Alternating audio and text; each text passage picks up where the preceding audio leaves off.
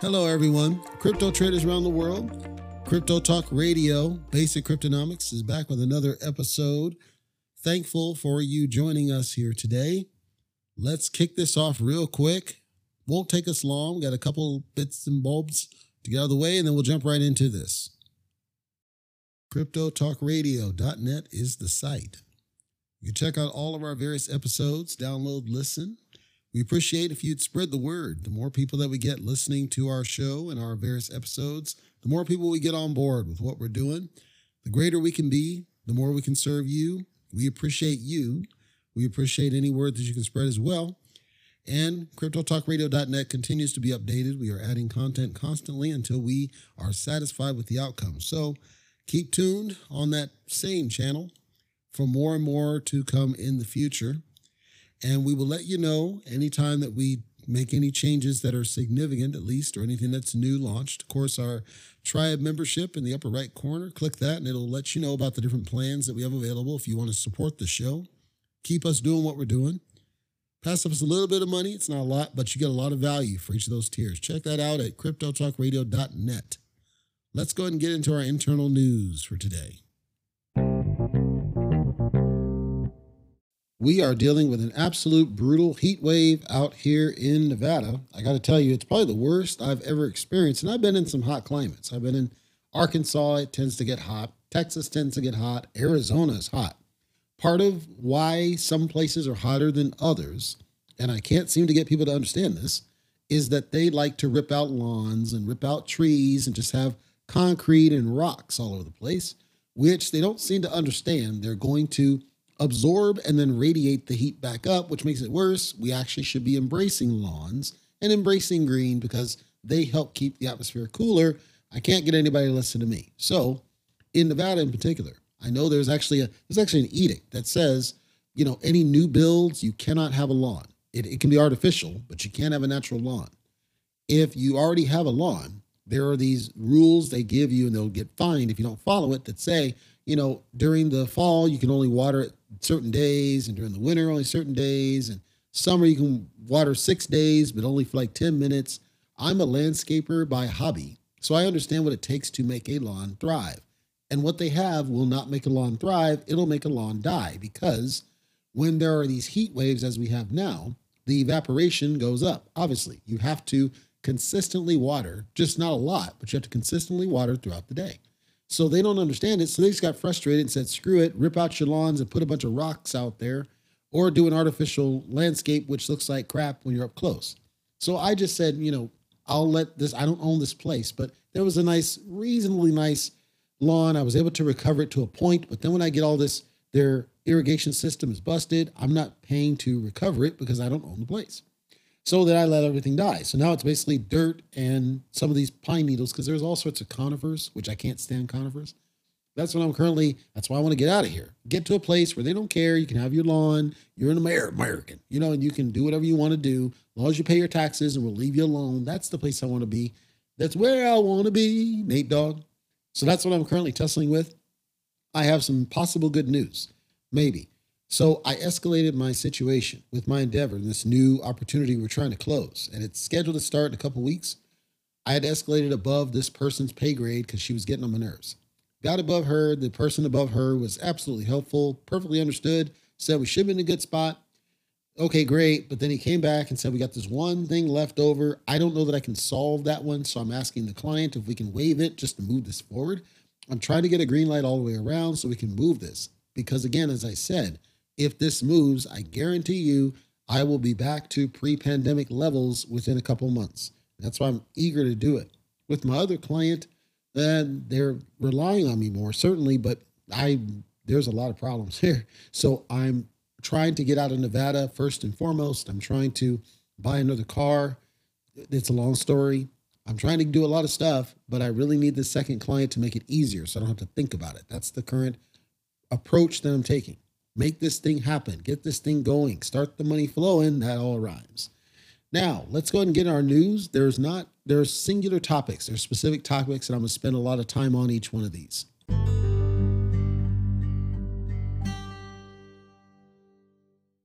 Off the top, let's just get this out of the way. Luna Classic from Terra. Luna Classic has been on a major run, the likes of which has not been seen in a very long time. And I had commented on one of our previous updates to at least take a look at it, see if it makes sense for your portfolio, because obviously everybody's different. Well, it's been on major runs. It did a significant run up over the past day or so, and people took significant amounts of profit off this. We're not talking like, 2x, 3x, except in certain limited cases, some might have. But we are talking where somebody might have invested, $500, $600, $700 and made a cool $150 off that. That's not bad. We're talking taking for profits. The idea that you invest in something with the specific intent of taking for profits as the price goes up. You are purposely selling out to take profits. You're not just sitting holding. There are people in the ecosystem who are sitting holding because they have millions and millions of tokens and they expect that it's going to continue going up. That's a viable strategy. But I think the smarter strategy for those it makes sense for is to leverage the profit potential during periods of volatility. Luna Classic has significant volatility because, as I said in one of my earlier episodes, we're talking maybe 2 months ago, I said that there's a lot of people sitting on a lot of tokens with this one, and it's going to be significant sell pressure on the way up. There's a lot of sell pressure. However, there's a lot of buy pressure as people are doing the buy the rumor, sell the news. As we get closer to the burns that are expected in mid-September, and as we get closer to potentially repegging UST, all of these are expected to start increasing the price of Luna Classic over the next year or two. So people are trying to get ahead of it, stacking bags, which is smart. Now, there's some naysayers out there, and I'm going to get this one out of the way first because it's coming from an individual. And unfortunately, I'm pretty sure I've naysayed one of his things before because he just makes things to kind of trigger people. So I understand it's ratings. I got it. But I said to Fat Man, I said, it's not that it's impossible. It's that it's highly improbable in terms of getting Luna Classic back up to a level. Well, this idiot, Timothy Craig, says it's not going to $1. Now, let's clarify what he's talking about. Right now, Luna Classic has 3 zeros in front of this business. For it to get up to $1 is extremely challenging, but it is not impossible because there's a lot that can happen between now and say 2 years from now that could get it to that point. I want to remind people that if you go back to tokens like Hex had 4 zeros in front of it at what point and got all the way to 50 cents. So I wish some of these people doing coverages and doing statements would stop speaking in absolutes. I just posted on Twitter, Jake Gagain talking about, yep, Lunk's dead, doot. And I had to send him back a graph that literally contradicted from the day he posted that. It went on a significant run, 3x from where it was. I don't know why it just seems like it's inherent to some of these people to make these absolution level statements, but it's getting on my effing nerves because you can't say that it won't happen. All they're reacting to, the only reason they say that it's impossible is because, okay, let's say you don't have any utility, nobody developing on it. Dogecoin doesn't have a utility. You can't build on that one. Dogecoin got as high as 70 cents per. No, you can't say impossible. It's not impossible. It is certainly possible. This person says, well, it's a pump and dump. I don't agree with the dump part of it because it's been trading sideways since the thing forked off from Luna Shiny. I'm saying that what this person's saying is ill thought out, and we have to go off the lesson of Ethereum Classic. In Ethereum Classic, we had the same type of situation happen, and it did the same thing. It traded sideways and then eventually went up to its peak price, which I believe was like $180 from a base of $18. I'm not trying to generate hopium for you.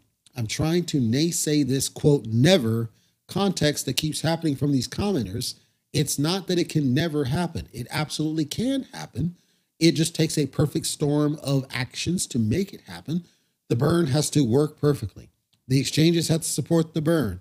There have to be people actually buying and selling. That's certainly not a problem.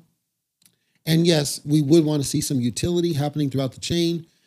There are already developers that are on board saying they're willing to do it. So all of these are in place. We expect that they're going to happen. I'm not going to jump on the bandwagon of saying the word never. I never will. That's a pun. I refuse. Because we're seeing that it's already being debunked. The thing is trading sideways. Trading sideways totally debunks this narrative of a pump and dump. I think the problem is that people like this are treating Luna Classic the same way they would treat something like SHIB, the same way they would treat something like, any other token. But the difference is Luna Classic is still part of a blockchain that can be developed on. But more importantly, you have a community sentiment that is strong. No other token right now has the same strength of community as Luna Classic. You still depend on all the actions and all the proposals and everything working perfectly. There's still a long way to go. There's still a lot of work. But I'm saying it's improper and frankly irresponsible to keep throwing out the word, quote, never, because all you're doing is generating FUD on people. That's true FUD because you can't prove something being, quote, negative because it hasn't happened yet. Once we see this out 2 years from now, we can look back and we can see, okay, what happened? Did it work? Did it not work? And then declare it as a failure if it truly did fail. Right now, we can't say, and we should let it go, see what happens, because there's no harm in doing that. If people want to invest in it, let them invest in it. If people want to avoid it, let them avoid it. It doesn't hurt anything. Funny thing, this person apparently does not invest in it. So I suspect it's one of those, just like Jake again, that only invests in Ethereum off to the side. And they look at some of these other ones and they figure, well, since it crapped because of Luna and Do Rug Pull, aka Do Kwon, moved over to Luna, that they're just going to take all the developers over there. Thus, this has no value. And I keep reminding people that Dogecoin does not have developers building on the damn thing, and it was able to succeed regardless. I'm saying we need to stop, all of them, stop using the word never, stop speaking in absolutes, because you make yourselves look like idiots when the thing proves you're wrong, as we saw with Ethereum back in the day when it forked off Ethereum Classic. Oh, by the way, that rhymes. Celsius. If you're in Celsius, if your funds are trapped in Celsius, this update's for you. Celsius is moving to unfreeze some of the money, not all of it, but some of the money, roughly $225 million in funds. This has to go through a court approval process. So there's a couple of programs that they have that apparently they say these funds don't belong to Celsius. If you were following this, Celsius was the one that had filed bankruptcy. And in the bankruptcy filing, the bankruptcy attorney, the trustee, everybody wants to find where all these assets are that are owned by this organization. Celsius's argument is that these funds exist in two different accounts that actually do not belong to the lending platform Celsius. And so they want to return it to the different customers because they don't belong to Celsius and thus would not be subject to the bankruptcy liquidation process that would happen. And it's only fair to do this. Whether or not this flies is going to depend on a lot of different things. Number one, they have to prove that they don't own it. Usually when it's an account like this, there's someone that is listed as the owner or somehow the signer, authorized signer, trustee, whatever, maybe an attorney, power of attorney. There's somebody on that account who owns that. My guess is they could not have opened up the account without declaring themselves as the definitive owner, or they got slick with it and they put it in the name of some law firm, more likely. If that's the case, they may be able to make a case to actually exclude it from the bankruptcy discovery process, which would open the door for anybody in Celsius potentially that's on these accounts, because it's not everybody, some of them, to be able to get some of their money back. Again, control your hopium, because there's no information right now. This has not been approved. They don't know it's going to go forward, and it's really dependent on the bankruptcy court, whether or not they say that flies or they say, screw you, we're going to go through and do what we're going to do.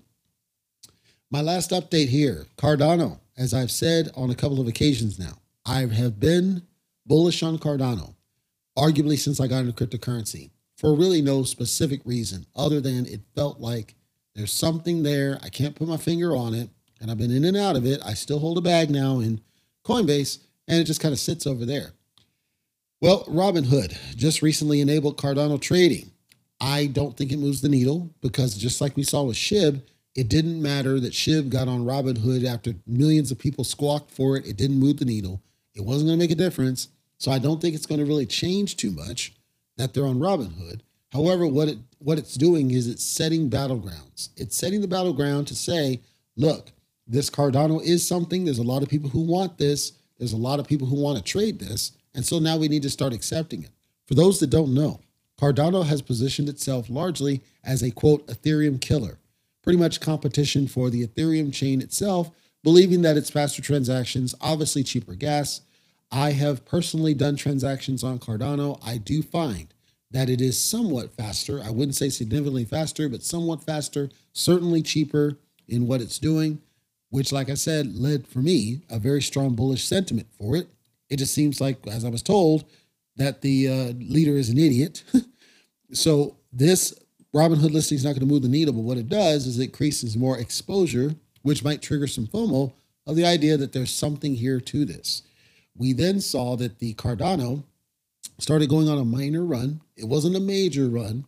Most of the cryptocurrency market is kind of in this wavering mode. It's not quite up, not quite down. Like Bitcoin's kind of hovering around the 20,000 mark.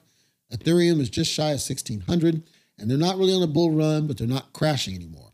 Well, Cardano started performing a little bit higher, not because of Robinhood, just in of itself, because it seems like there's more adoption of Cardano, and people believe that it's triggered by the Ethereum, by the rumor, sell the news. The idea that if Ethereum crashes and it fails, that it might trigger some sort of a bull run towards Cardano and other such tokens to kind of say, screw you to Ethereum. I don't believe that. I believe that what's happening really is that Cardano's upgrades, the Vasil hard fork and other upgrades that Cardano's doing, is getting eyes and attention, and it's causing people to say, let's buy into this and see what happens here. I'm going to tell you right now, Cardano's not one of those that's going to make you like super wealthy rich. It's only ever peaked at like $3 per coin, so it's not going to make you super wealthy rich unless you invest a lot of money into it. I think Cardano is one of those where it has long-term value, meaning that if more people build on Cardano, if more people adopt Cardano as a blockchain, more development happens on Cardano, then you're going to want to have access to the Cardano token, obviously, to transact on that network. Cardano's blockchain requires its own wallet, and that's part of the reason I've never gone to those developments. I actually do have a Cardano wallet somewhere buried in Nirvana land that I have no idea what happened to it. I didn't have a line in there.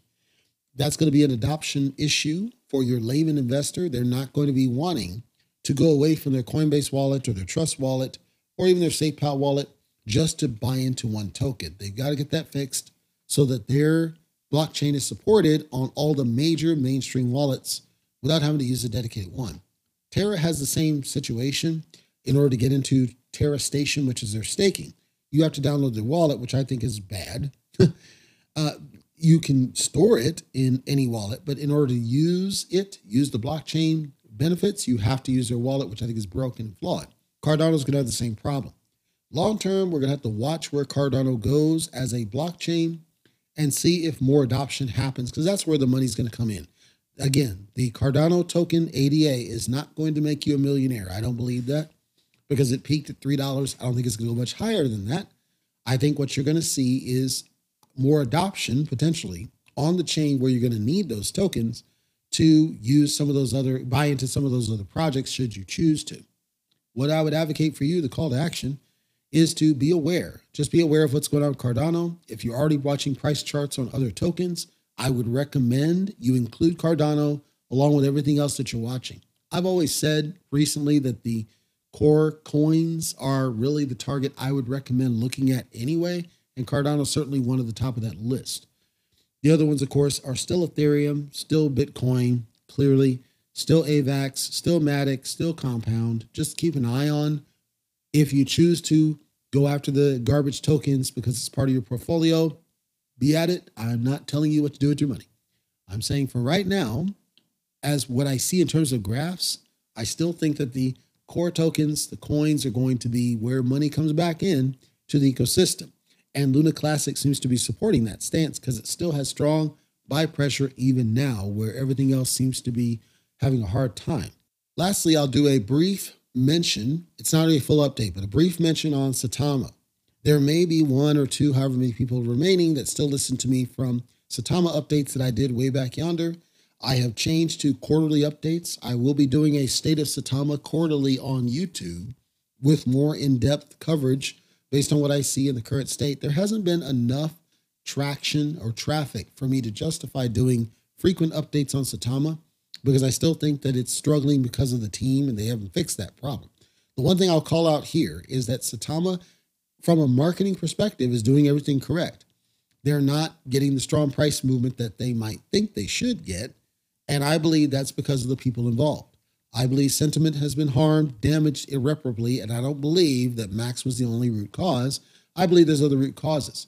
I believe the cult leader, ultimately his refusal to go on neutral platforms and instead only go on softball platforms, has caused people to be questioning the project. I believe him being caught selling when he said he didn't sell has harmed investor sentiment.